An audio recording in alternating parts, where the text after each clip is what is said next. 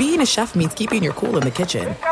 And with Resi Priority Notify and Global Dining Access through my Amex Platinum card, Right this way. it's nice to try someone else's food for a change. That's the powerful backing of American Express. Terms apply. Learn more at americanexpress.com/withAmex.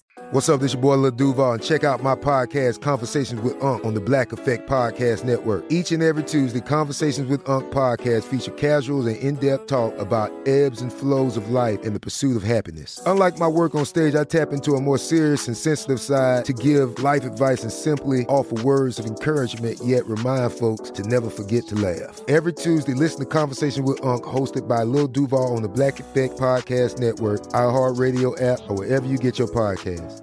Presented by AT&T. Connecting changes everything. When you buy Kroger brand products, you feel like you're winning.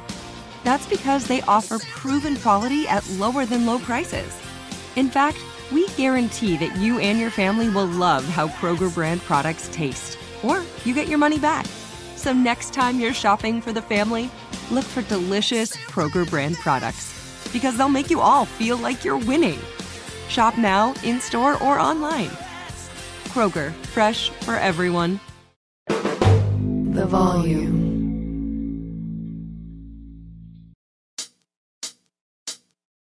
Football season's underway. Now's the perfect time to download FanDuel, America's #1 sportsbook. Right now, new customers get a no-sweat first bet up to $1,000. That's free bets back if your first bet doesn't win. The promo code is always Colin. FanDuel has tons of betting options. I like the same game parlay. Bet a little, win a lot. FanDuel's app is safe, secure, easy to use, and you get paid your winnings really fast. The no sweat first bet up to $1,000. Promo code Colin. Make every moment more this season with FanDuel, official sportsbook partner of the National Football League. 21 plus and present in Arizona, Colorado, Connecticut, Indiana, and Louisiana. Permitted parishes only. Michigan, New Jersey, New York, Tennessee, Virginia, or West Virginia. First online, real money wager only. Refund issued as non-withdrawable site credit that expires in 14 days. Restrictions apply. See terms at sportsbook.fanduel.com. Gambling problem, 1-800-NEXT-STEP, or text NEXT STEP to 53342 Arizona, 1-888-789-7777, or visit ccpg.org/chat. Connecticut, 1-800-GAMBLER, or visit fanduel.com/RG. In Colorado, Indiana, Jersey, and Virginia, 1-877-770-STOP. In Louisiana, 1-800-270-7117. For confidential help in Michigan, 1-877-HOPENY, or text HOPENY 467-369. In New York, Tennessee, Redline 1-800-889-9789. Tennessee, visit 1-800-GAMBLER.net in West Virginia.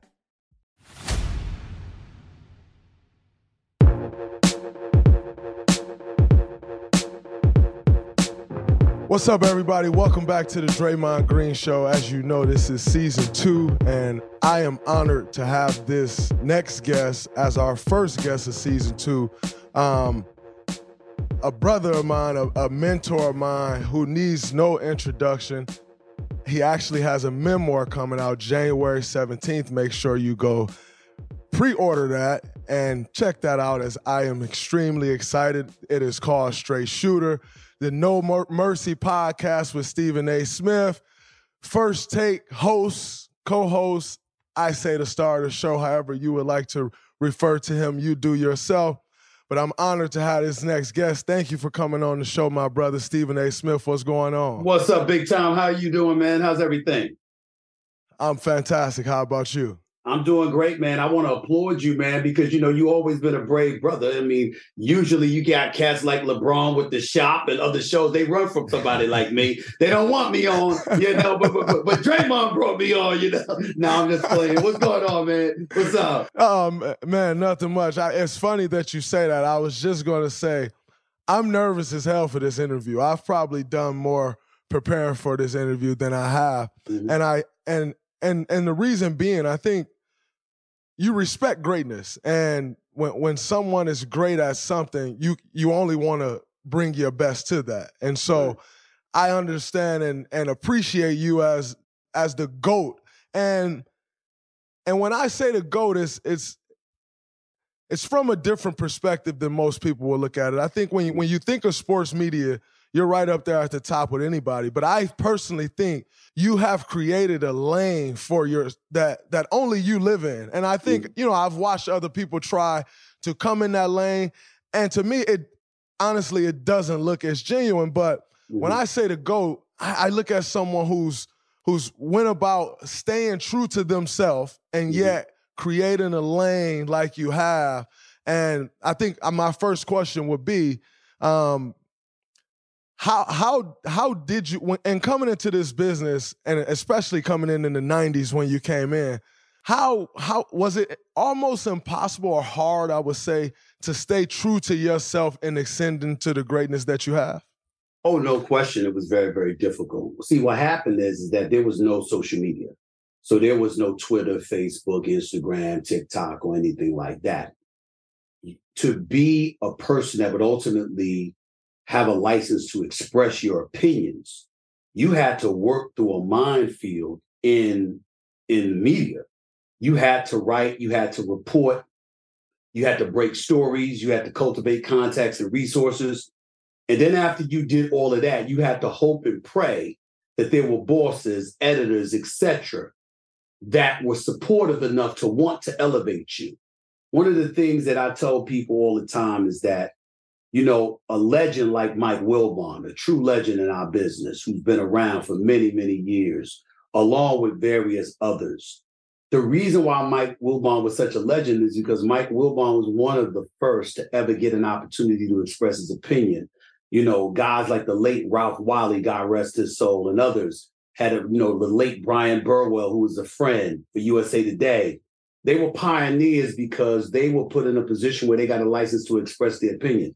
In 2003, Dre, I became a general sports columnist. Columnist is the highest title that you can have because it's the license to give your opinion, not just report.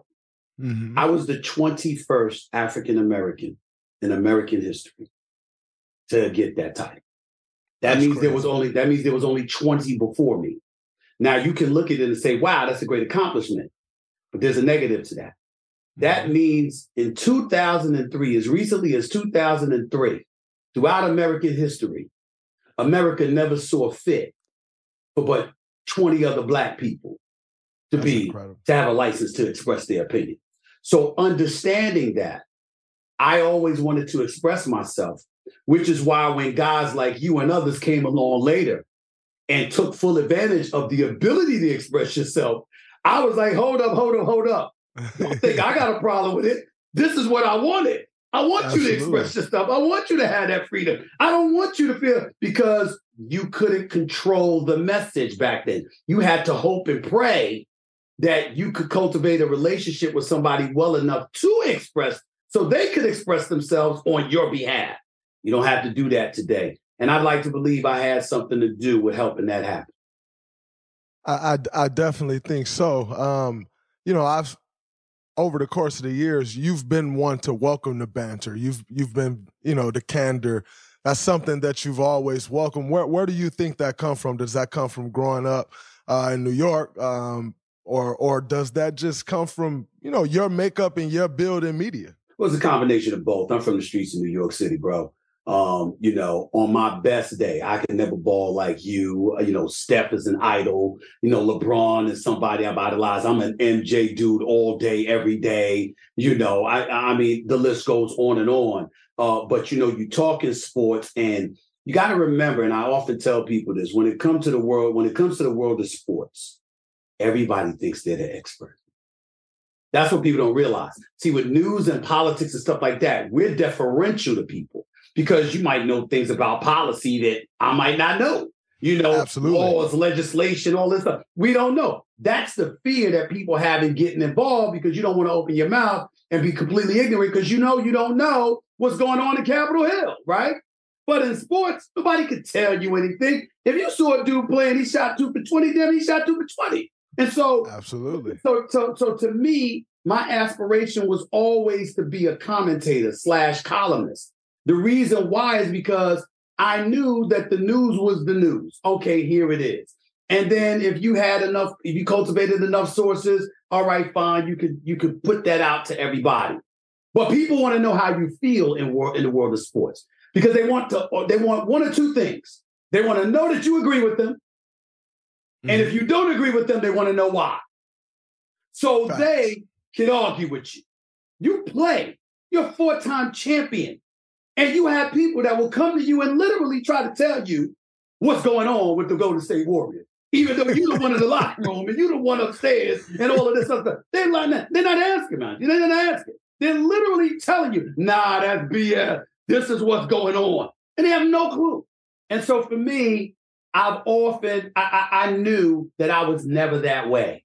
I always prided myself in being a guy that was an instigator and a provocateur of dialogue. I'm the guy that got you talking about what needed to be talked about, as opposed to people who wanted to create narratives to escape what really needed to be talked about. That's what I've always prided myself in doing, and I've been that way since I was young. I think that's incredible because I think over the years, one thing that I've watched with you on TV is when you've brought other athletes like myself on in a Kendrick Perkins, Matt Barnes, Patrick Beverly as of recent, JJ Redick, you don't go on and claim to know more about the game of basketball than JJ Redick, or sit there and try to discuss an X and O with Patrick Beverly. You don't do that. I've almost watched you take a back seat on television to those guys when they come to basketball. Now, never shying away from the dialogue and the debate and your point of view, but yet not quite arguing the X's and O's of it. And I've seen that on TV with quite a few guys, and it doesn't make sense to me. Why has that been your approach in going about it in your career? Because it's the right thing to do. The fact of the matter is, on far too many occasions, athletes are not appreciated for the greatness that exists within y'all. I'm talking about mentally. The hard work, dedication, and the knowledge that comes with doing what y'all do. It's stupid to want to refrain y'all from expressing that. That's number one. Number two is respect. You know, JJ Redick comes on the air, and there's a lot of athletes that have come on the air and they expected a confrontation. And I'm like, the confrontation is real, but not volatile. I want you to know I'm challenging a specific point that you're making, but that doesn't mean I'm challenging you. I know that you know more than I do. I'm just challenging this point that we're debating about because that's what it's about. Number three, I'm coming from a place of journalistic integrity because that's my foundation, right? So absolutely. I'll tell an athlete, you know, the difference between me and I'm just, you know, it's what I know just based on what I see. Not that I've ever had this conversation with my contemporaries. So I'm not throwing anybody under the bus here or anything like that. But you have people who think they know and they want to show the world they know what you know. When guys come on First Take or they talk to me, one of the reasons I can be so hardcore in my opinions is because I'm saying you have every opportunity to talk to me. Dre, who can't get a hold of my number if they want it? Who can't fail to reach me if they want to reach me? It's ridiculous. So my point is that if you know how to reach me and you know I'm going to listen, it ain't my fault if you don't want to talk. That's your problem. But if you do want to talk, here's what I'm going to do. I'm not going to challenge your information as much as I'm going to challenge whether or not you're telling us everything we need to know. So if JJ Redick comes on the air or Patrick Beverly comes on the air or somebody else, I'm like, wait a minute now. You know, and that's me saying, oh, you know more than you saying, or you got more to say than you actually saying. Give it to me. It's my job to bring the best out of them, not to make them look foolish. And that's what I don't try to do that. I don't try to outdo them or be right. If I believe I have an opinion that's better, sure, I'm going to bring it. There's no doubt about that. But at the end of the day, you know, and that's why JJ Redick was a colleague that's now become a friend. And the list goes on and on for football players and basketball players, because I want First Take to be that kind of conduit. I want cats to know, oh, the door's open. Here you go. You want to sit across from me? You got something to say? Let's go. And that's what it's all about. And hopefully, you know, thankfully, a lot of them have gotten that message, if not all of them that have come on First Take. I haven't had one single problem with anybody that's ever come on First Take or sat down and had been interviewed by me, because that is a message that I make sure that they receive, that is coming from a place of respect. I might be challenging this point, but I'm not challenging you. There's a difference. I think that's incredible, and it actually leads into my next question. So my wife is an actress, and as she's continued to go deeper and deeper into her craft, I've watched her like drop into these moments to like, you know, just get into these certain mind spaces that she need to be in for a particular scene or audition. And my question to you is, in debate TV, is there ever a point where you personally feel attacked or disrespected? And does it ever really get heated in those conversations? So obviously we just had the discussion about you with other basketball players and about basketball, but that's not all you debate about. You don't just debate with basketball players, and it's definitely not just about basketball. Is there ever a point where it really gets heated? Because I've been watching some debate TV in which we'll get into it about, and to me, it looks like at times there could be some acting, number one, and at times it truly does get personal and really heated to where once those cameras go off, there may be some words exchanged. Well, I would tell you this. I wouldn't go as far as saying when the camera went off, there's an exchange of words, because I'm going to say what I have to say on camera since you wanted to say what you had to say on camera. I ain't going to wait till we get off the air if you say something on the air. All right, you want to bring it? Okay, here I am. For better or worse, I would tell you that there have been instances, Jay Williams and I have gotten into heated discussions, but it's never affected our relationship because we're pretty tight. I love my brother, and it's cool. Will Kane, who used to be on ESPN and is now on Fox News, we got in a lot of heated discussions where we were very, very serious about what we were saying, but it never extended to off the air because I understood that he was different than me politically. His political makeup was different than mine anyway. So I expected those heated discussions. I remember the one time where things almost got, this is the one time I almost lost it. When T.O. came on the air and said that Max seemed blacker than me. Now, I addressed it on the air, but where it almost got dicey, there's a lot of stuff that hasn't been involved with T.O. over the years. And it took everything in me not to go all in, not to really because let's be very, very clear. I'm sorry if it offends anybody or anything like that. When it comes to what I do for a living, which is television and debate and stuff like that, Dre, I ain't gonna lie, I think I'm the best on the planet. I just do. I don't. I literally don't worry about a human being when it comes to debate. I just don't, especially on my platform. It's like, you got to be kidding me. And so when he walked into that Lions Den, I had to remember my humanity. I had to remember, listen, I'm a brother. This is a brother. I disagree with him. I don't like it, et cetera, et cetera. And there are things that I could have brought up, but I couldn't bring myself to do it. But that was the closest that I had ever come to getting medieval. And there's a different element that was about to come out of me, but I stopped myself. I think that's self-control, especially in what you do. I think it teeters that line, right? Of like you said, I'm not quite disrespecting you, but I'm gonna go at you. But the flip side that I think people don't realize is there's another human being involved in and that have actual feelings. These are real people talking, and you don't know how they may feel. So although you may be so grounded in your emotions and how to control those emotions, how to stay in that space of I'm debating and it's just that, but you don't necessarily know how that other person may feel, and how do you combat that per se? Well, for me, you got to remember, First Take is my show. I mean, Molly Karen works with me. She does a phenomenal job, but I'm the star of the show, and now I'm the executive producer.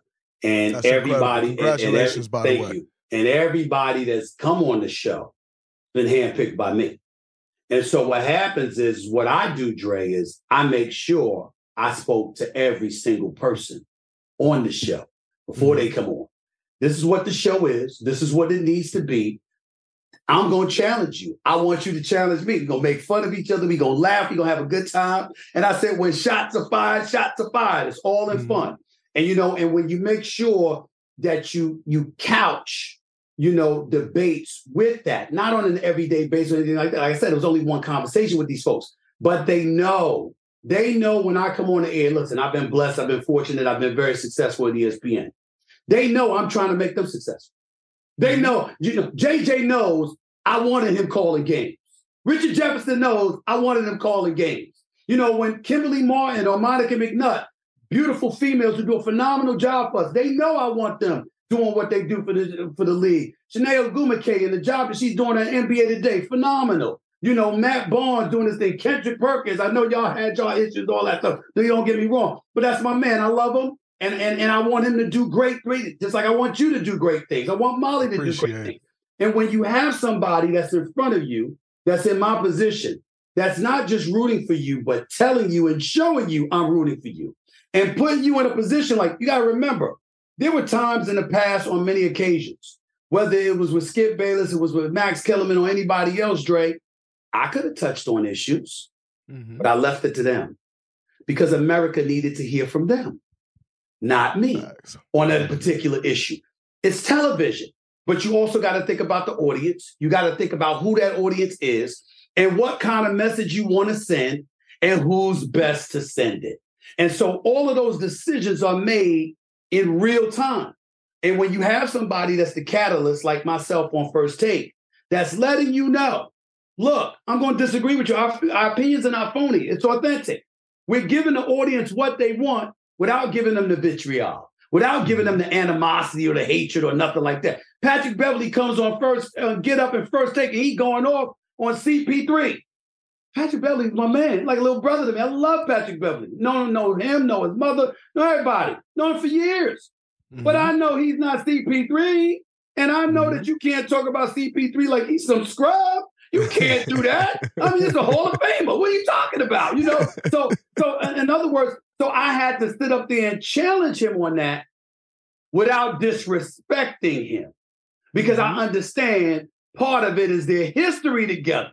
It wasn't him just talking. They have animosity towards one another. You see what I'm saying? Absolutely. And that's the difference. It's understanding that, and then it's pulling him to the side and saying, look, bro, you got a future here. Don't waste your time being dominated by that issue. You can talk NBA. You don't have to talk CP3. Those are the kind of things. You helping them because I want him to be successful when his playing career is over. So I think about that. And I just share that knowledge because, to me, that's my responsibility. I think I can appreciate that. Before I get into my next question, one thing I want to say is, number one, is just listening to you name all that list of people that you just named and like all the careers that you've touched already. And quite frankly, I'll throw myself into that bucket. All the help and knowledge that you've given me over the course of these years, I appreciate it and I thank you, because I think, a lot of people don't see that. A lot of people don't see me have a rough moment and you call like, hey, man, I know you're going through this. Here's a way you can think about this. Here's a different way. Never saying, Draymond, go and say X, Y, and Z, but here's a different way you can think about this. And here's how the voice or the ear of America may hear this, and just giving me a different perspective. You being someone, like I said, who's teetered that line of controversial. And made my mistakes. Absolutely. Opinionated, right? I think most of the times people, I wouldn't necessarily say controversial. I would say very opinionated, and people confuse opinionated with controversial. And I don't think they're the same thing. We know controversial. That's someone that's going out there to make hot takes, and they're making their hot takes just to create controversy. Right. Not what you do. And I don't think a lot of people understand that. And so this is me, number one. I just want to give you your flowers and say thank you, not only for myself, but also for that group that you just named. A lot of that group that you just named, I have a lot in common with, whether it's athlete, whether it's young African-Americans trying to continue to break into this space, or whatever the case may be. And so I just want to say thank you for who you've been to myself, for who you've been to all of us, and how you've trailblazed the path, but continue to give back to everybody who has a question to you. Yeah. Thank you. I appreciate you. I appreciate that, man. Thanks a lot. That means a lot. because that's what I want to do. And I really believe it's my responsibility. If I wasn't trying, you know what, I've often said this. I remember sometimes people have asked me questions, athletes come at you and people dislike you or whatever the case would be. And they said, why don't you change? I said, there is no athlete that can ever look at me and say I was somebody who wished they failed. You can't find one. That is a lie. Anybody that ever says that about me, it's a lie, because I want everybody to succeed. I want everybody to eat. But when you're covering sports, there are winners and there are losers. There are those who are elite. There are those who are not. There are those who struggle. There are those who don't. And you got to chronicle that story while still allowing them to maintain their humanity. I understand that better now than I did when I was younger. But I'd like to believe for the most part throughout my life, I've always tried to walk in that path. I think it's incredible. And just moving forward and everything that you've done in your career with this new background. Now, for everybody out there, we're recording this, and I'm the first to see this background, just so y'all know. However, y'all won't be the first to see it, because there's no way I would debut this background before it debuts on the No Mercy podcast. I have way too much respect for you for that. But No Mercy. No Mercy. Yep. No Mercy is definitely a play on words there. Can you explain to us where the title, the naming of your podcast, who came up with that, and how did you come with that? Well, my team came up with that. Terry Fox, Rashawn McDonald, and of course myself, although I have other folks working for me, it was primarily those two. And I loved it because it was a double entendre per se. When No Mercy, N-O, is warranted, I'll be in that mode. When K-N-O-W, No Mercy, is warranted, I'll be in that mode. And so I look at it from that perspective because, you have people who genuinely make mistakes, who do some things that they regret. And that's K-N-O-W. Then you have some people who have no compassion, no sensitivity, no mercy, no thoughtfulness, no anything. And they require N-O. You see what I'm saying? And so Absolutely. I looked at it from that perspective. And it's not a sports podcast. It's not something that's via ESPN. It's owned and operated by me. I own it. I'm responsible for it. I'm 100% in control of the content that appears on this podcast. And it has no limits. I talk politics, I talk sports, I talk pop culture and entertainment, I talk social justice issues, I do interviews, I do stuff by myself. The list goes on and on. I've interviewed politicians, I've interviewed the CEO of the Anti-Defamation League, I've had Snoop Dogg and LL Cool J on. I'm going to have some folks on in the future.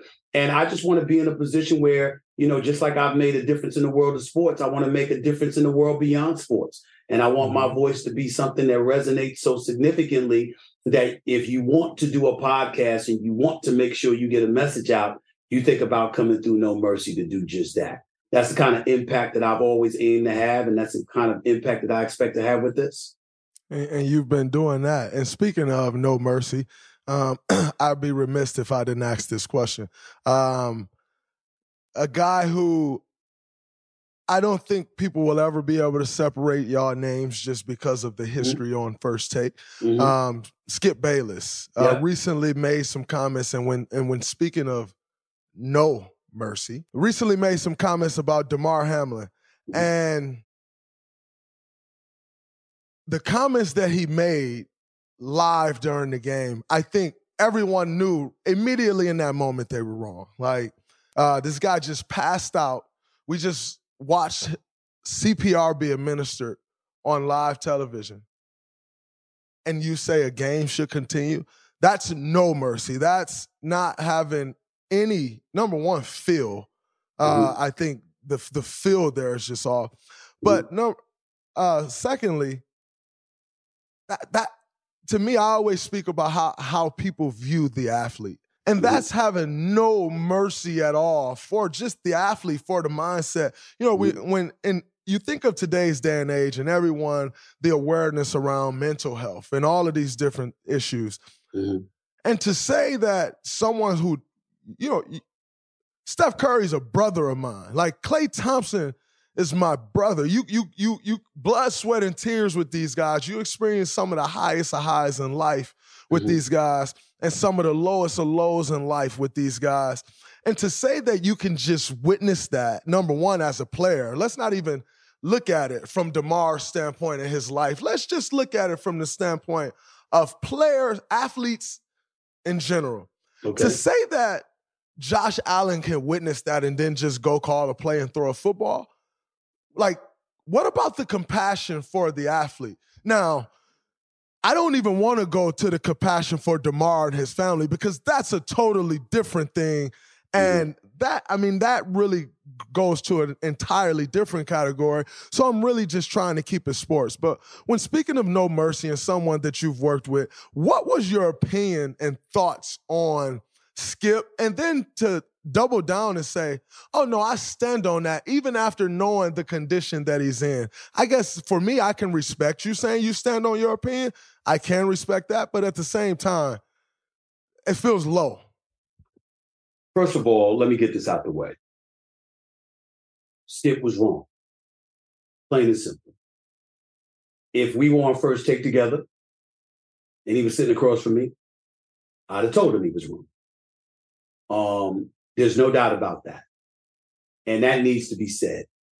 At that particular moment in time, you can use a phrase, feel in the room. You can use whatever other phrases that you want. But at the end of the day, it reached a point where it was not about football. It was not about games. It was about a young man's life being on the line. So there's no defending that. And I agreed with Shannon Sharp's position on that. Having said that, what I will say, and there were people that wrote articles that Stephen A. came to the defense. No, I didn't. But I did explain. What I mean by that is, number one, it's important that I preface any comment about Skip Bayless in terms of saying this. Draymond, I'm not here today if it were not for Skip Bayless. Skip Bayless is the one that brought me on First Take.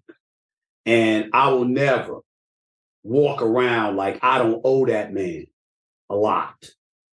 But I disagreed with him after I owed him that on First Take every day. So why can't I disagree with him now? And why wouldn't I disagree with him in the future? I'm sure he would disagree with me. I promise you he disagrees with what I'm saying right now. That comes with it. But remember when I talked about attacking what someone does as opposed to attacking them? Mm-hmm. I've known Skip for 20 years. I know people who despise him. I know people who think the worst of him. I know all of these different things. I'm not one of those people. And I will always have love for my man. I think he was wrong, but I also knew what mistake he made. Dre, he's looking at the game, and here's what he's thinking about. He's seen Jack Tatum paralyze Darryl Stingley. He saw Michael Irvin on the turf at Veterans Stadium in Philadelphia, believably paralyzed. He just recently saw Tua Tagovailoa get carried off the same field in Cincinnati by ambulance and was concussed. I mean, his body stiffened up like it had rigor mortis kicked in. And throughout NFL history, which Skip Bayless has been covering since the 70s, he's seen the game continue.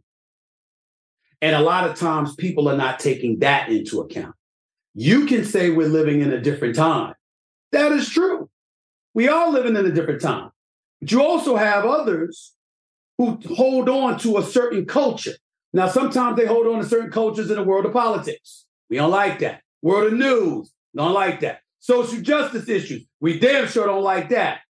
But in the world of sports, there's tens of millions of people who hold on to the way things used to be, which is what the new media, as you like to call yourself, right, like to bring up. How you got cats that hold on to it. What I'm saying to you, Draymond, well, that's who you're talking about. Mm-hmm. That's the guy. The guy that is like, this is the way that things were done. This is what customarily happened. So he wasn't tweeting like, the hell with this guy's well-being or health or anything like that. I know Skip Bayless enough to know that he cares whether or not the Damar Hamlin lives or dies. And people that extended themselves to accuse him of that, I think are totally wrong. But was he guilty of okay, serious stuff has happened before. Because remember, we know it's serious. We know they're trying to resuscitate him, but we don't know the particulars. Well, okay, they're going to take him out in the ambulance, and then the game is going to continue. I know a lot of people who felt exactly that, but not necessarily because it should. They're saying it because that's been the history of the NFL. But times have changed. And I would have said to him, fair enough, thinking that he believed what I just articulated. I would have said, fair enough, but you know better. And that same tweet could have been put out 24 hours later. And it would not have been treated with the same vitriol as it was. But unfortunately, he didn't have someone in his ear to tell him that. And, it is what it is. As I can honestly sit here and say, I'm not one to shy away from an opinion, as you know. Sure. I don't like Skip Bayless. I'm not a Skip Bayless fan at all. I don't think Skip Bayless is smart enough to have got me to see another side the way you just did. The way you just got me to see the side that he could have possibly been seeing. Okay.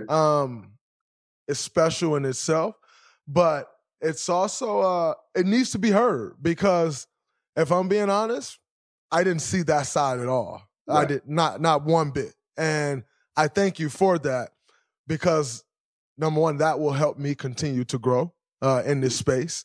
But I think, like I said, the world needs to hear that, because, and I think another thing that I really didn't appreciate was, even after the fact on Undisputed the next day, it still wasn't this. It was like, I stand on that, and that. Right. And it's just like, and that's where I think. Well, that's where we're aligned. That's where we're aligned. Because see, I was more disappointed in the next day, only because, all right, this is what everybody's feeling. You see what I'm saying? Yeah. It's like, listen, because I was saying, Skip, I know you.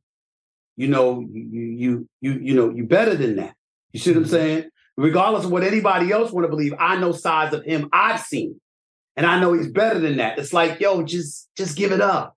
I shouldn't have sent that text last night. That wasn't the time and the place to do it. That's all. But, I can assure you, some people think that it's a prideful thing where he can't admit that he's wrong.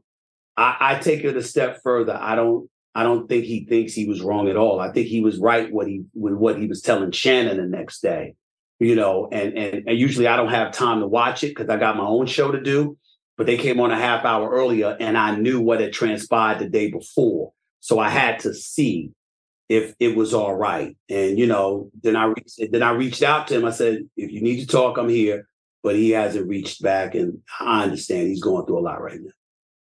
Yeah, no, I respect that. And you being on the other side of that table and sitting in Shannon's spot, like you said, Skip brought you onto the show. So at one point, at one point I would believe he probably had more say in the show than you did. Then you kept ascending and ascending. No, totally.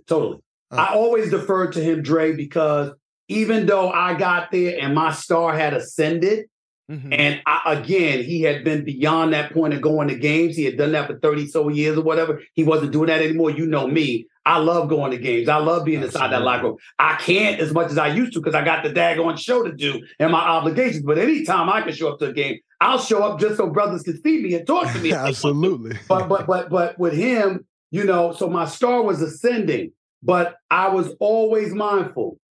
He brought me here. That's his show. That's his show. And I never once took that away from him. There are some things that are too good to keep a secret. Like how your Amex Platinum card helps you have the perfect trip. I'd like to check into the Centurion Lounge. Or how it seems like you always get those hard-to-snag tables. Ooh, yum. And how you get the most out of select can't-miss events. With access to the Centurion Lounge, Resi Priority Notified, and Amex card member benefits at select events, you'll have to share. That's the powerful backing of American Express. Terms apply. Learn more at americanexpress.com/withAmex. Hey guys, this is Matt Jones, Drew Franklin from the Fade This podcast. We got a great episode coming up, picks in all the sports, football, basketball, we do them all, but here's a preview of this week's episode. Do you think it's more embarrassing to dye your hair or to have hair plugs? I don't think either are embarrassing if you're not trying to conceal it and act like you didn't. Okay, so you think if you just come out and go, I got hair plugs. Yeah, like check out these hair plugs. I mean, don't just walk around, hey, tapping, hey, stranger, I don't want you thinking this is natural. You know, but I mean, do you have to do that with everyone you meet? Try to act like they, you know what I mean? Yeah. But I mean, like John Cena got it. You know, when John Cena came back to wrestling, he had a bald spot, and now he doesn't. Mm-hmm. You think he should be required in all interviews to say, look, by the way, I covered up my bald spot? Yeah, I guess it's weird. I mean, you don't wear a sign or like put a sign in your yard, but.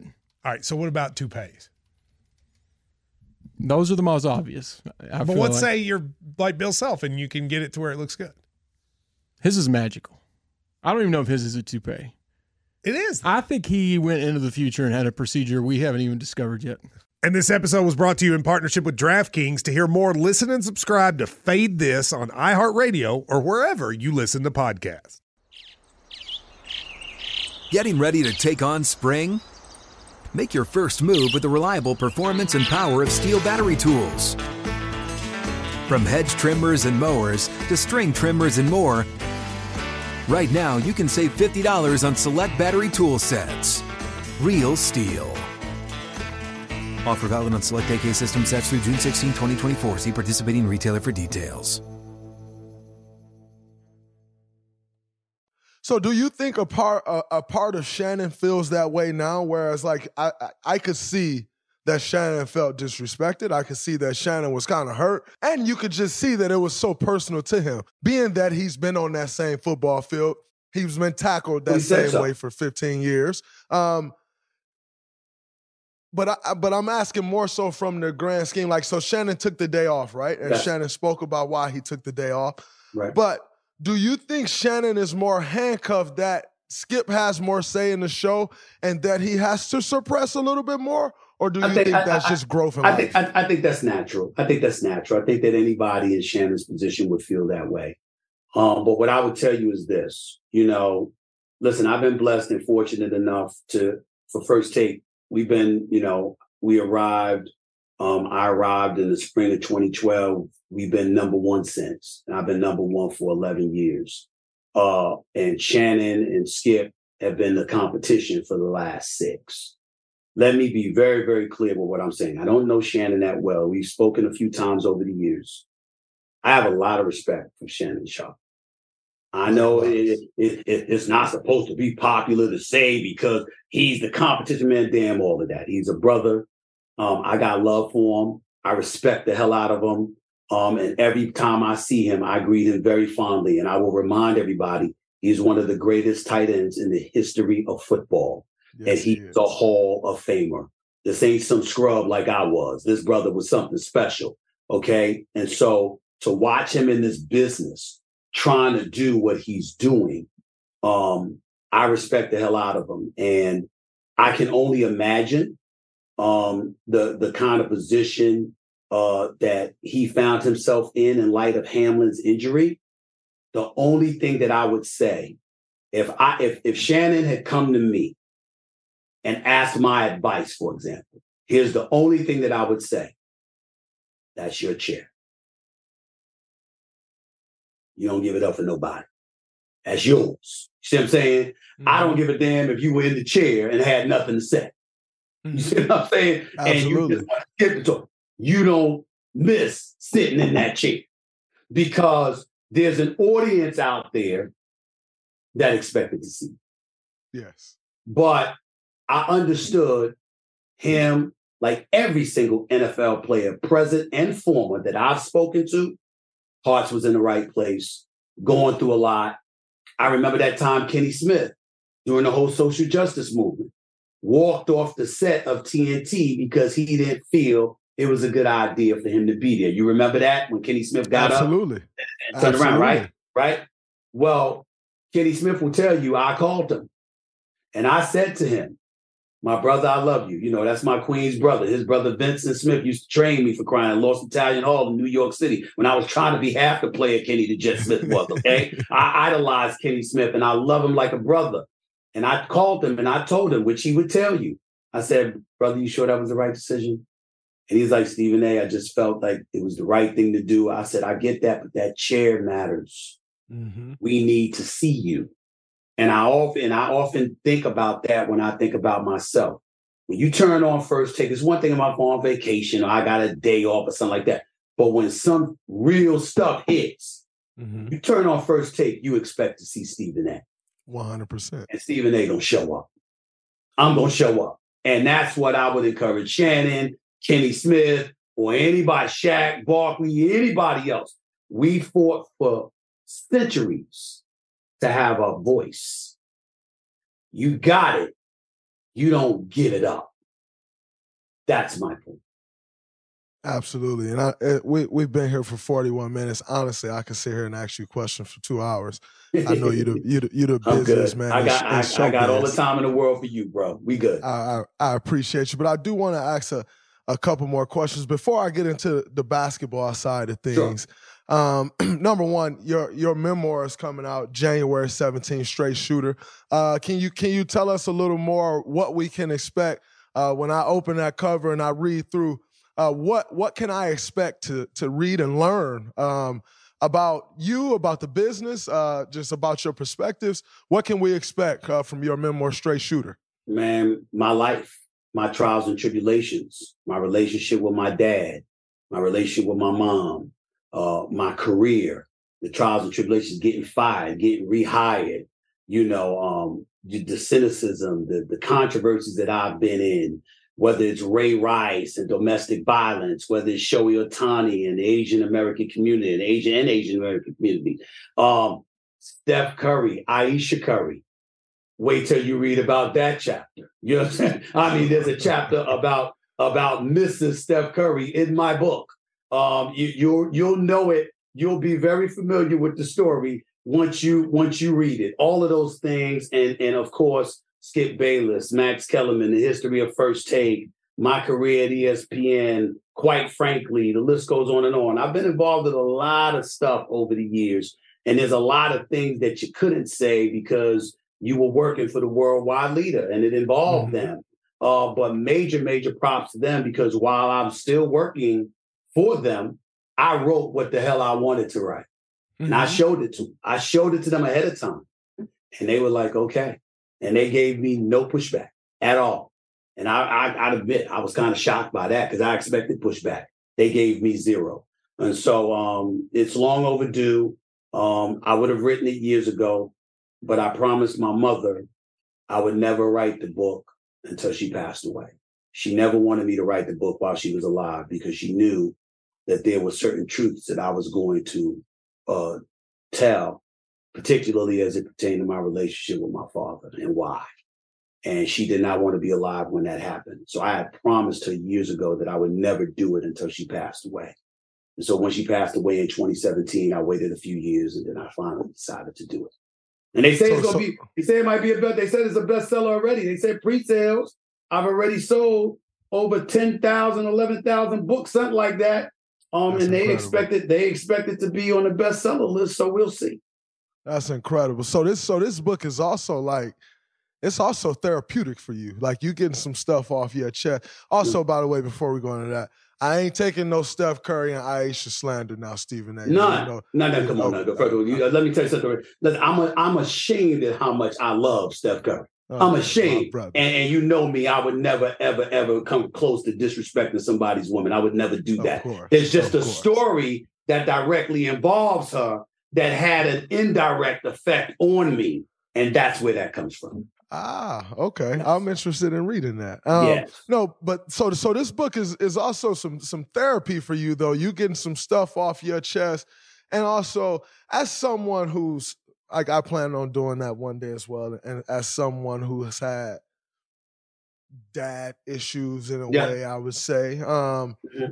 So as a part of this, sharing your story and also understanding now that other guys may be going through that same thing. Because I know, absolutely, as I've started to talk about my dad issues more, I realized you start talking to someone and you like, man, I wasn't the only one going through that, but you feel like you were when you're going through it. Is it some of that in this memoir? Of course it is, because, when I was going through the issues I was going through with my dad, my brother Basil, God rest his soul, he passed away in a car accident in 1992, but he was there for me. And so, I'm the youngest of 6. That was my brother. And he helped me out like that. So what happens years later? The Allen Iversons of the world and various other cats, along with the Draymond Greens of the world and others who come to me, talking to me, even Shaq and others, I'm y'all may be bigger, but I'm older. Absolutely. So it's like, so my experiences and just being able to help in any way I can. And once again, that's where part of my defiance comes from, where I can stand up toe to toe with any athlete and have a discussion, because I know I'm not trying to hurt nobody. I'm doing my job, yes. I'm going to be fair-minded, yes. But off the record, off the court, what do you need? You see what I'm saying? Whatever you need, I can help you. For example, a guy like, I just put out there, a guy like DeMarcus Cousins. He can't stand me. I don't know why. I don't know why. That's my brother, by the way. But listen, he hates me. I don't know why. But the point is that what he never realized, Dre, when I came to talk to him in the locker room and he refused to talk to me that one time when we were all in Philadelphia, I was coming to offer him an opportunity to be an analyst. I watched him do an interview and I liked him. And I went to the bosses and said, if they don't do X, Y, and Z in the playoffs, we could use that guy. Literally.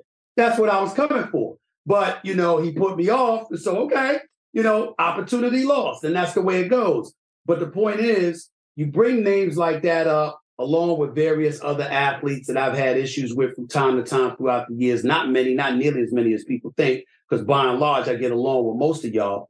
But the point is that I want y'all to do great. If I have nobody that I can point to that I helped, I didn't do my job. You had an obligation to give back. And you got cats that really, really want to be in this business. And they have an opportunity to. I went to T.O. years ago. Yo, bro, you realize who you are? You're a top 3 receiver on the planet. Absolutely. You could be making millions doing this. Let me talk to these cats. He brushed me off. I'm like, okay. You know what I'm saying? You okay? I mean, it's like I'm not asking cats to come on for free. You know what I'm saying? I'm looking at, because I'm watching, me, I'm looking at guys. I watch the way they articulate themselves, I watch the way they project, see what they bring to the table. And then I'm like, imagine if you had the right platform to do it. Imagine what you could do. And unfortunately, far often than not, they don't see that opportunity, and you're looking at them and you're saying, guys, think about the big picture. Let's wake up, because those who are successful saw the big picture before the rest of us. Facts. Pay attention. For a guy like DeMarcus, who I think, I have a relationship with, by the way, belongs in the league. Absolutely. No excuse for him not to be in the NBA. No excuse. 100%. No excuse. I think that's a no-brainer. Like, when I even look at some guys in the NBA, and there's no disrespect to any NBA player. Any guy you see in the NBA can play basketball. Like, no disrespect to any. But there's a lot of guys in the NBA that is not as good as DeMarcus Cousins. Absolutely true. Like, absolutely bar none. Everybody DeMarcus thinks I'm crazy. Cousins still to this day. Everybody thinks I'm crazy. I think the Nets could use him. The Brooklyn Nets. A lot of teams could. Yeah, but I'm talking about he could be the difference for a championship, because he's not a jumper. We know that, but he can bang. He can move bodies. What are the Brooklyn Nets lacking? Girth. Yeah, that's what I think. But hey, what you gonna do?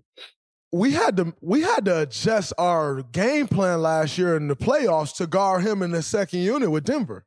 Yeah. And I think people don't, when you're still adjusting your defensive game plan for someone in a playoff series, not many people get, like, you don't make adjustments in playoffs for many people. For instance, I go back to the podcast after we lost game 1.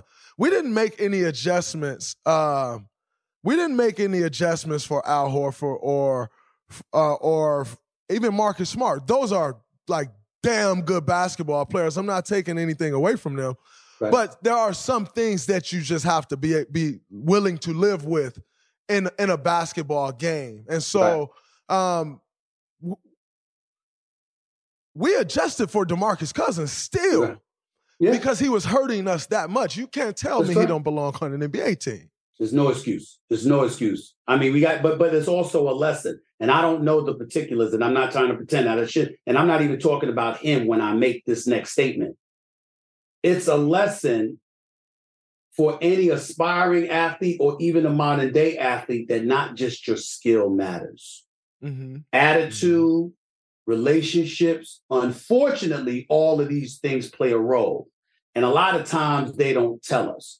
But when we see it, we have an obligation to promote second chances. You know what I'm saying? Mm-hmm. Whatever you feel about DeMarcus, like I just told you, I have no relationship with him. I don't want this brother out there unemployed, not having an NBA job when he deserves it. I mean, what did he do that he doesn't deserve to be in the NBA? You know, I think about that because even though you find yourself at times looking at certain athletes and how they may act, you know, even, you know, me with Kyrie, with the whole, you know, with Kyrie, man, I don't wish no harm on that brother. I'm proud that brother is spectacular. We may never speak again in life because our differences are between us. Nobody, they'll never hear from me what to do. He knows what the hell happened. I know what happened. But the point is, what you're going to hear from me is, he's a superstar. This brother's spectacular. He's a champion. And guess what? As long as he show up to work, he deserves his money. Because you walk through the turnstiles to see that brother play. He's something Absolutely. special. Yes, he is. And I think we're seeing that with the next season and their turnaround, by the way. With DeMarcus, is there ever a chance to mend that that moment in that locker room with DeMarcus Cousins? That moment in that locker room, yes. Oh, please. He's the one with the issue. I ain't got no issue with him. If DeMarcus Cousins came to me and said he needed me, what you need? What you need, bro? I mean, it's that simple to me. I'm not that guy. You know what I'm saying? I really am not that guy. Life is too short. Mm-hmm. You know what I mean? You know, he ain't hurt me, he ain't hurt my family. He didn't do something, Absolutely. You know, he didn't do something unforgivable. I'm cool. It's not a problem. And I don't have any issue with him. I don't know what his issue is with me and don't really care. But I can assure you, I have no issue with him. There's been a plethora of players throughout NBA history. Hall of Famers had a problem and then come to me years later, yo, Stephen A., we cool, man. You know, I just felt this way at this particular moment in time, but I'm all right. Glenn Big Dog Robinson, for years, we had problems because I didn't like the fact that Randy Ayers got fired the way that he did. I felt that cats like him just did the wrong things. But then it got too far. It's like you got people wondering whether or not we were going to try to do something to each other and stuff like that. Whoa. But then I saw his son, and I saw his son at a game, and I walked up to his son. And I said to him, I want you to know whatever beef your father and I had is my fault. I said, at the end of the day, I'm the one sitting in this chair. And I could have quelled all of that. And I didn't. Regardless of what our differences, how valid they may have been, the bottom line is I'm older. I'm the professional journalist. I'm in this position. There's a level of maturity I should have showed. And I want you to know that because I don't want you walking around thinking that, oh, my goodness, you got to watch every little thing you do because Stephen A. is here and he hates your dad. No, I do not hate your dad. I said I was angry about something. He was angry about something. But the second I see him, I'll apologize to his face. Don't you ever worry about nothing like that with me. And I walked up to his son in Houston and voluntarily had a game in Houston. And I voluntarily told him that. Because I just felt bad, like, damn, this is his son. And Lord knows what he's thinking because me and his father's beefing. Let me put an end to that right now and assure him you don't ever have anything, you nor your dad. Don't ever. I respect your father, who was a hell of a player. I just didn't like something that happened in Philadelphia. But the bottom line is I could have squashed all of that. And my immaturity contributed to how it regressed. I have to own that. That's being a human being, man, and it's the right thing to do. And I'm certainly not right all the time. But when I am wrong, I will not hesitate to apologize and to try and make amends. I will not hesitate. That. I respect that. That's incredible. That's something honestly I've been learning over the last few years of my life. My wife actually been helping me a lot with that. It's just seeing like when you're wrong, it's okay to say sorry. I think we all grow up in these environments where it's like, nah, like for instance, when I was speaking with Skip, like I got to stand on everything that I do and say, and like I got to stand my ground. And like you're made up of that, and it takes for us a lot of us to go through life and realize like, no, it's okay to apologize. Well, like actually being a bigger man by apologizing. But also remember, you never lose when you do that, because either you're right or you learn and you're edified because you learned about what you were wrong about. Mm-hmm. And so when you have that kind of attitude, it's never the case. I've known you for years. One of the reasons you were one of my favorite people. Like I mean, to me, I go back ways. Look, man, I was tight with Oakley. I was tight with Derek Coleman. I was tight with Rod Strickland and people like that, you know. And these were cats who could play, but in the same breath would be quick to slap somebody upside their damn head. They didn't like too many people, but they loved me, and I loved them because they were real brothers. And I said something or whatever, and you rolled right up on me in the locker room. Come on, Stephen. Come on, Stephen A. I mean, come on now. And you quoted me, and I was like, damn. I said, all right, bro. My bad. You know what I'm saying? And I was like, yeah, it's that simple to me. If I did something wrong, tell me what I did wrong. Mm-hmm. If I think you're wrong, I'm gonna say so. But if I know you're right, and by the way, if I apologize, I'm not gonna say something publicly and apologize privately. If I did it publicly, I'm gonna apologize publicly. Mm-hmm. And you'd be surprised how many people, they're like, what the hell you apologize for? Why you let folks know? Because you let folks know about something that was wrong. So why wouldn't you correct it? Why wouldn't you correct it? And I think it's incredibly important, particularly in this day and age, because even with social media and the reach that y'all have and stuff like that, the bottom line is you got a lot of cats that feel done wrong, but they make the mistake of not having anybody to talk to. Like when I think about Russell Westbrook, for example, man, you see the stuff that Russell Westbrook is doing in the community. I mean, this brother own business. I mean, this dude, he's a special dude, man. But he walks around with this big attitude a lot of times, and he looks at media and he doesn't. I believe that a mistake like that somebody like him makes is what LeBron doesn't do.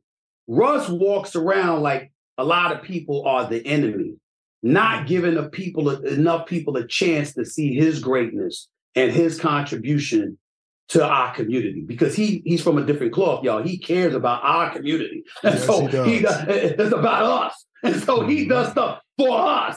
And he thinks along those lines and is unapologetic about it. But so many people don't know. Whereas with LeBron, through the brilliance of Maverick and Rich and everybody else, people have no choice but to learn about the greatness of LeBron James on so many levels, and that's the difference. I think that's incredible, and definitely, obviously, I'm very fond of both of those guys and everything that they've done. So am I. Even absolutely. Though I still stand by the fact that, damn it, listen, Russell Westbrook's a future Hall of Famer, phenomenal player. I just wish he had worked on his jump shot. Period. I mean, that's all. Nothing else. He's shooting it better this year. That's right. Listen, I swear, if I get, you know what? Russell Westbrook might be my leading candidate for Sixth Man of the Year. I ain't mad at that at all. Listen, man, you see this dude come off the bench and do what he does, and the role that he has accepted. We talked about his ego. We talked about his stubbornness. We lamented all of these things. We never dreamed he would do this. And look what he's doing. It's phenomenal. And LeBron just speaks for himself. Yeah. I'm done. LeBron is so great. I ain't giving him no edge over Jordan now. I ain't doing that. But LeBron is for sure. I'm not doing it. But LeBron is so great, Dre. I almost think it's damn blasphemy to be talking about him during the regular season. He's like earned the right to have a discussion about him in April, because of so many things he's done from October to April. It's just the truth. It's just the truth. And Steph is on that level too. Steph Curry.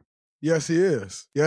Steph has definitely reached that level. I think it's absolutely amazing. This is a great segue. Before we get out of here, I just want to ask you a few basketball questions.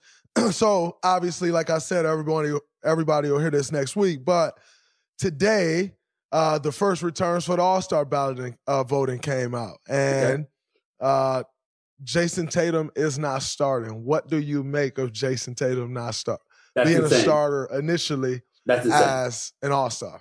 That's insane. Who would you remove out of the three guys that's in front of him? Who do we have? We've got Giannis. We've got Embiid. Joel and KD. And KD. Are you ready for this? I'm ready for this. I think I need to hear this one. I would have to remove KD. And it's not because, and that's saying a lot for me, because I think when KD's healthy, he's the best on the planet. And I think he's a leading candidate for MVP. Here's why I would remove him. I can't remove Joel Embiid because they ain't a center on a planet, as far as I'm concerned, better than him, not particularly in the Eastern Conference. I can't remove Giannis because that's your power forward, who, by the way, is a champion and a two-time Defensive Player of the Year and is balling out, averaging 47 and 17 over the last 3 to 6 games or something, right? I can't do that. Here's where I can pick Tatum over KD. Similar stats, but a better record. And by the way, the last time we saw y'all two against each other, Tatum swept you. That's why. That's why. I wouldn't want the whole Kyrie thing played into that. I understand it. But at the end of the day, well, listen, what have I said? When you and I have had conversations, what have I said to you, Dre? I said, excuse me, I ain't expecting no damn points from you. It's good when you give me points. I'm looking at the rebounds and assists. I'm looking at your defensive prowess. That's a fact. But more importantly, I'm looking at your leadership. Mm-hmm. In other words, when the leadership ain't there, when things run awry, I'm looking at you because you're that guy that galvanizes them. You're the guy that allows Steph to be Steph because Steph don't have to be preoccupied with a bunch of stuff. And Klay don't have to be preoccupied with a bunch of stuff. That's what you do, right?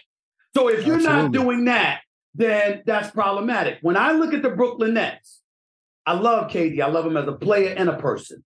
I love KD. And I love Mama Durant as well. You got swept, and the distractions that no longer exist for now, right now, give them credit where credit is due. But the distractions and everything else, all of that happened on your watch. Yeah. So I got to hold you accountable for that if I got to pick between you and Tatum right now. But here's the question, though. Here's the question. And Kevin has said this himself. Everyone expects Kevin to be this big leader in the sense of like if I remember correctly, I don't want to misquote him, but I think he said in Rolling Stone, I'm not good at saying, hey, everybody, come on, follow me. Okay. That's never been who I am in my life. So why does that have to be so synonymous with who he is as a basketball player? Because everybody's just not a natural born leader. And again, I'm not taking no shot at K, but he himself has said, that's not kind of my strong suit. Why is his basketball game judged based off of that? And he himself has said it's not. Like, I'm not strong there. Well, first of all, I'm going to challenge you on that because you're not accurate because he's a league MVP. And he is a league MVP. He's a league MVP and a two-time champion. So clearly, and a finals MVP twice. And a finals MVP twice. And well-deserved. And y'all would have three-peated. You'd have swept Toronto. Don't get me started with that. You'd have took them out, okay? Because of KD, all right, with the rest of the crew. What I am saying is, where I'm challenging you is that he wasn't a leader then. Nobody blamed him for it. We still praised him. We still recognize the greatness. We're recognizing the greatness now. But you asked why Tatum instead of him. That's entirely different than not appreciating the greatness of KD. We know he's great. We know he's phenomenal. We know he's unmatchable. You can't guard him. The brother is on another level, and he's a league MVP candidate. But right now, halfway through this season, the consistent team has been the Brooklyn Nets. I'm sorry, the Boston Celtics. Mm-hmm. And this is in spite of their drama. Ime Udoka and all of that. Absolutely. So the point is that all of that comes into play. And if you have to choose between KD and Tatum for the starter's nod, That's where that would come from. That's not throwing shade on KD. It's simply pointing out that's what it is. And oh, by the way, I understand you might not be that dude. Fair enough. There's a lot I might not be. There's a lot that you might not be. But when it's costing us the chip, whatever our definition of the chip is, all of a sudden you got to modify. You can't be married to what you ain't and don't even try to be something more just because that's not you. You got to try. You got to keep pushing. And that's what I would challenge KD to do. And that's throwing no shade on them because I got mad love and respect for KD. You know that. Absolutely. I respect that. And if I'm being honest, by the way, I'm not making an argument against JT because if I'm being honest with you, I think JT's probably top 2, maybe 3 in MVP voting. No lower than 3. I had him number 1 until a week ago. I had him number 1. Yeah. And like he's definitely should be a starter, I think, and we'll see how it plays out. Like none of us know how it's going to play out yet. I think we'll see that over the next few weeks of how it actually plays out. But I think that's a very interesting take on especially after the first vote in return, KD come back the leader.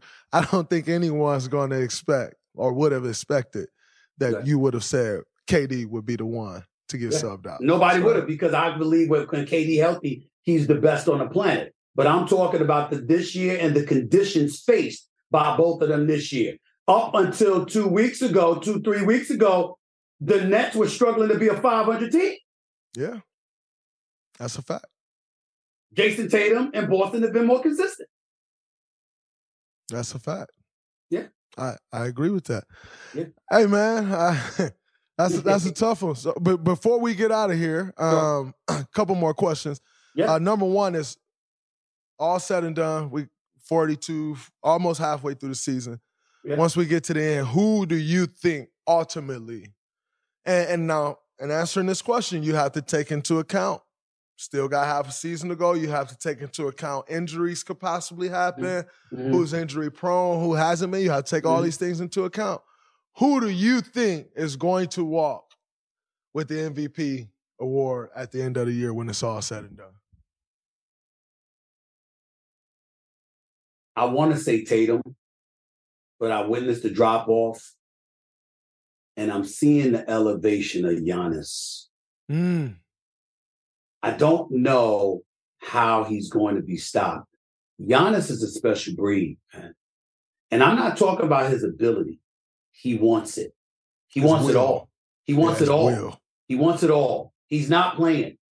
The nights off that KD and JT may unintentionally or occasionally take, or even a Joel Embiid, that ain't Giannis. Giannis might have a bad shooting night. That's his night off. But the energy, the tenacity, the want-it factor, that's with him. And Middleton's questionable health puts Giannis in a position where Giannis is like, give me the ball, man. I got to take over. Because Middleton's missing one game. Drew Holiday's missing another. Man, he's on the court last night with the Grayson Allens of the world and Carters of the world and people and Wes Matthews of the world. Be like, and he is destroying people. There he is. That is going to be hard to ignore. I would tell you Tatum still got a shot, but Tatum has to return to being what he was a couple of weeks ago, and there can be no drop-off. Otherwise, Giannis is going to get the nod. And taking it to the end of the year, who do you got in the finals?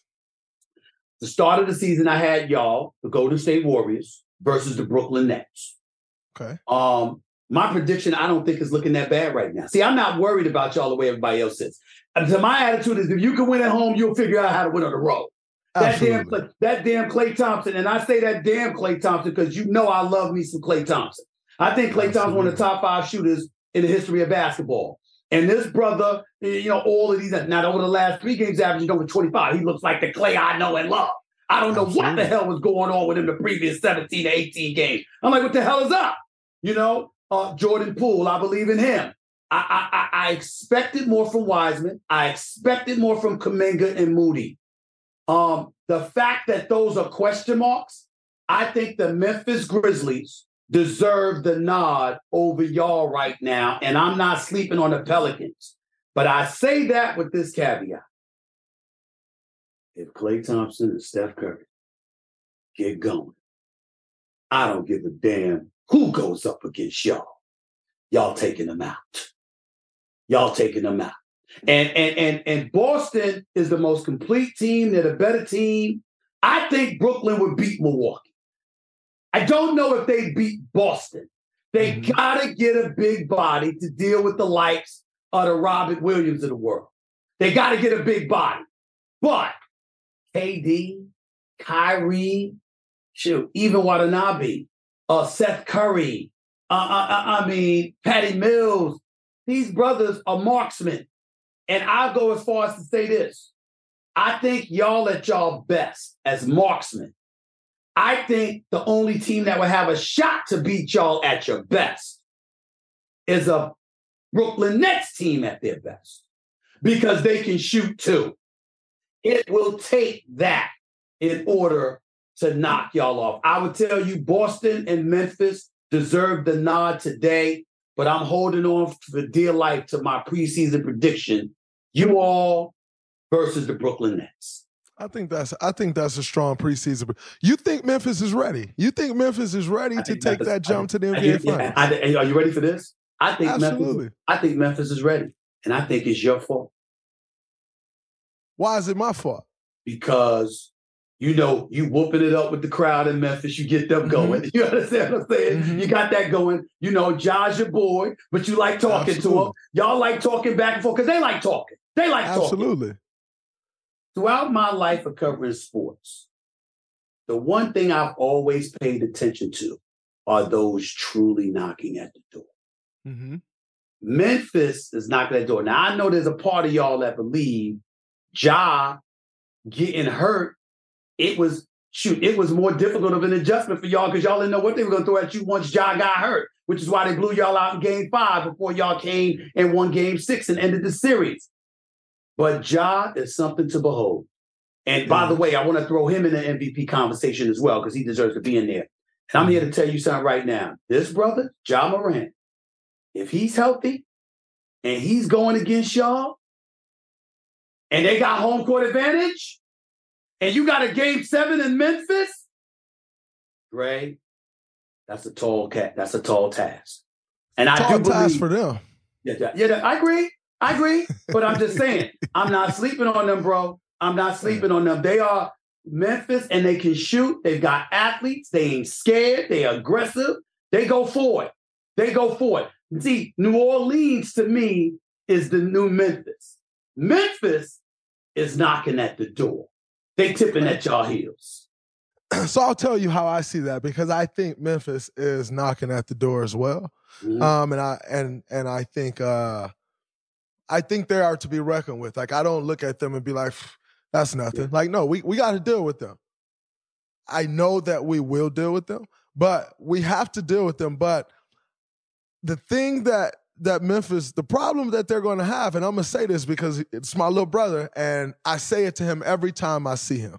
Right. Jaren got to stop fouling. They cannot compete in a playoff series. That's fair. Especially with us. If Jaren does not stop fouling. Jaren can't end up in foul trouble. That's fair. 5 of the 6 games in the series. You need him on the court. He has to be on the floor, because there was going to be times Steven Adams, who's incredible, plays his role better than anybody in the NBA. Without question. There's going to be times just in this NBA where you have to take Steven Adams off the floor.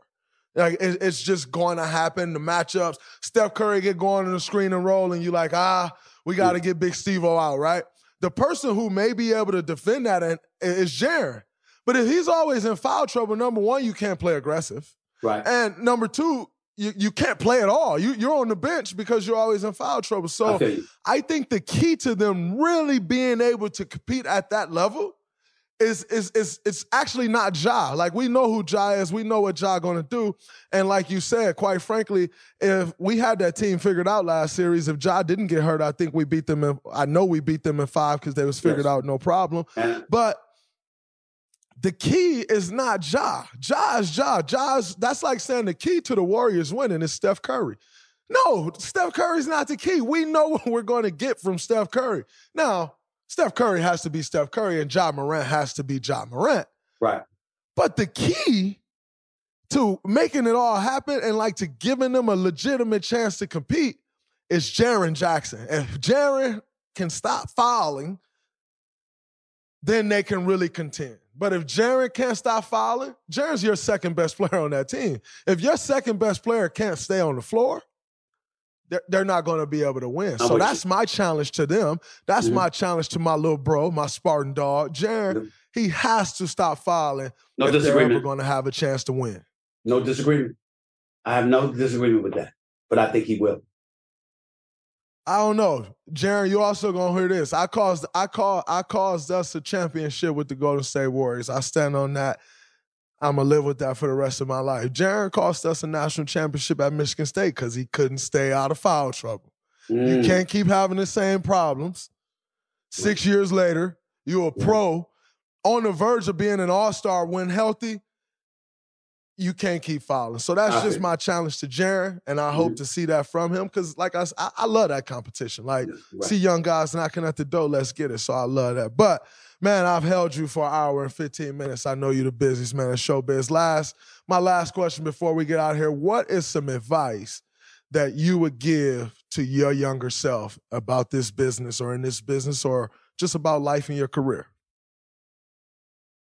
Appreciate what you accomplish along the way. Because there's always going to come a point in time when you have an opportunity to reflect on what you've accomplished. And you're going to want others to have the same reflection that you have. But because you waited so long to truly appreciate it just internally in the privacy of your own mind and thoughts and to really lavish in it, it passes you by. And then you feel like there's this itch that you constantly have to scratch.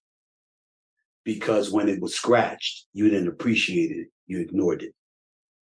You got to make sure you don't do that. You got to make sure that you understand tomorrow isn't guaranteed to any of us. We just learned, thank God, that Hamlin survived. But my God, we were scared that he wouldn't. And he was 24 years old. The one thing we seem to forget or take for granted as human beings is that, God doesn't promise us tomorrow. Never did. None of us. And we walk around like tomorrow's guaranteed. We got to get beyond that. Because when you do, then you'll appreciate the todays more. And if you appreciate the todays more, then you'll appreciate everybody that you've been around today. And you'll celebrate them more than you'll do anything else. The truly, truly happy people in the world. Take, for example, Steph Curry. Look at his wife. Look at his family. Look at the stuff that he chooses to do and doesn't do. You never look at Steph Curry and see a guy that you think is miserable. Ever. Facts. Ever. I've never seen it. Because he's lived his life in a way that does it for him and the people around him. And so by virtue of the people being around him, seeing all of that, they're usually happy because they're with him. That's the kind of effect that he has.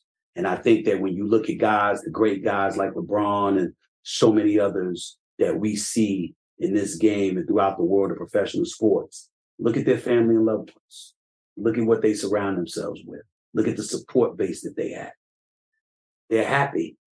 They're good for the most part. Nobody's perfect. Nobody's flawless. Everybody has bad moments. But for the most part, they're living a good life. It ain't because of riches and fame and wealth and money and success. It's because they surrounded themselves with the right people and they know how to enjoy everything they have. And that's the key. That's a fact, man. I appreciate that. I think that's one thing we all can learn from. I think that's one thing we all have to take into consideration.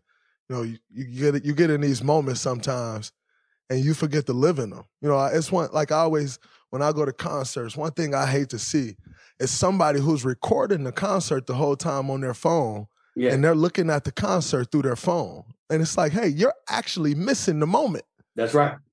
You miss it. Like, you're going to go back and be able to watch all this on your phone and realize I didn't even get a chance to watch this in person because I was so busy trying to show everybody else where I was and what I was doing as opposed to being in that moment. So I think that's something we all can learn from. Stephen A., my brother, I can't thank you enough for your time. Thank you, man. But like I said at the top of the show, your mentorship, your brotherhood, and what you've given to sports as a whole, not basketball, just sports and entertainment as a whole. Future Hall of Famer, if not in Hall of Fames already. The GOAT, like I said, my brother, I can't thank you enough. I appreciate you, bro. Much love, always. Much love to you, man. Keep up the great work, man. Go there and handle your business and get another championship for the Warriors. You know I'm always here for you, whatever you need, man. Thanks so much. I appreciate you. Yes, sir. We're going to do that. Much love, bro. All right.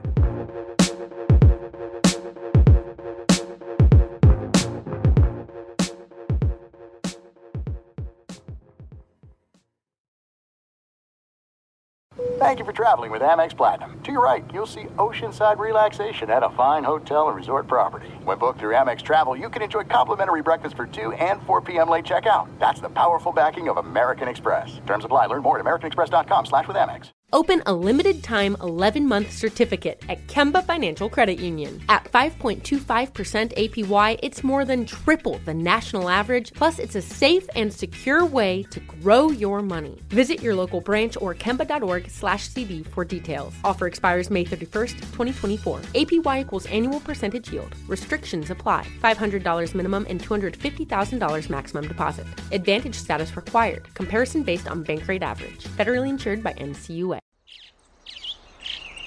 Getting ready to take on spring? Make your first move with the reliable performance and power of Steel battery tools.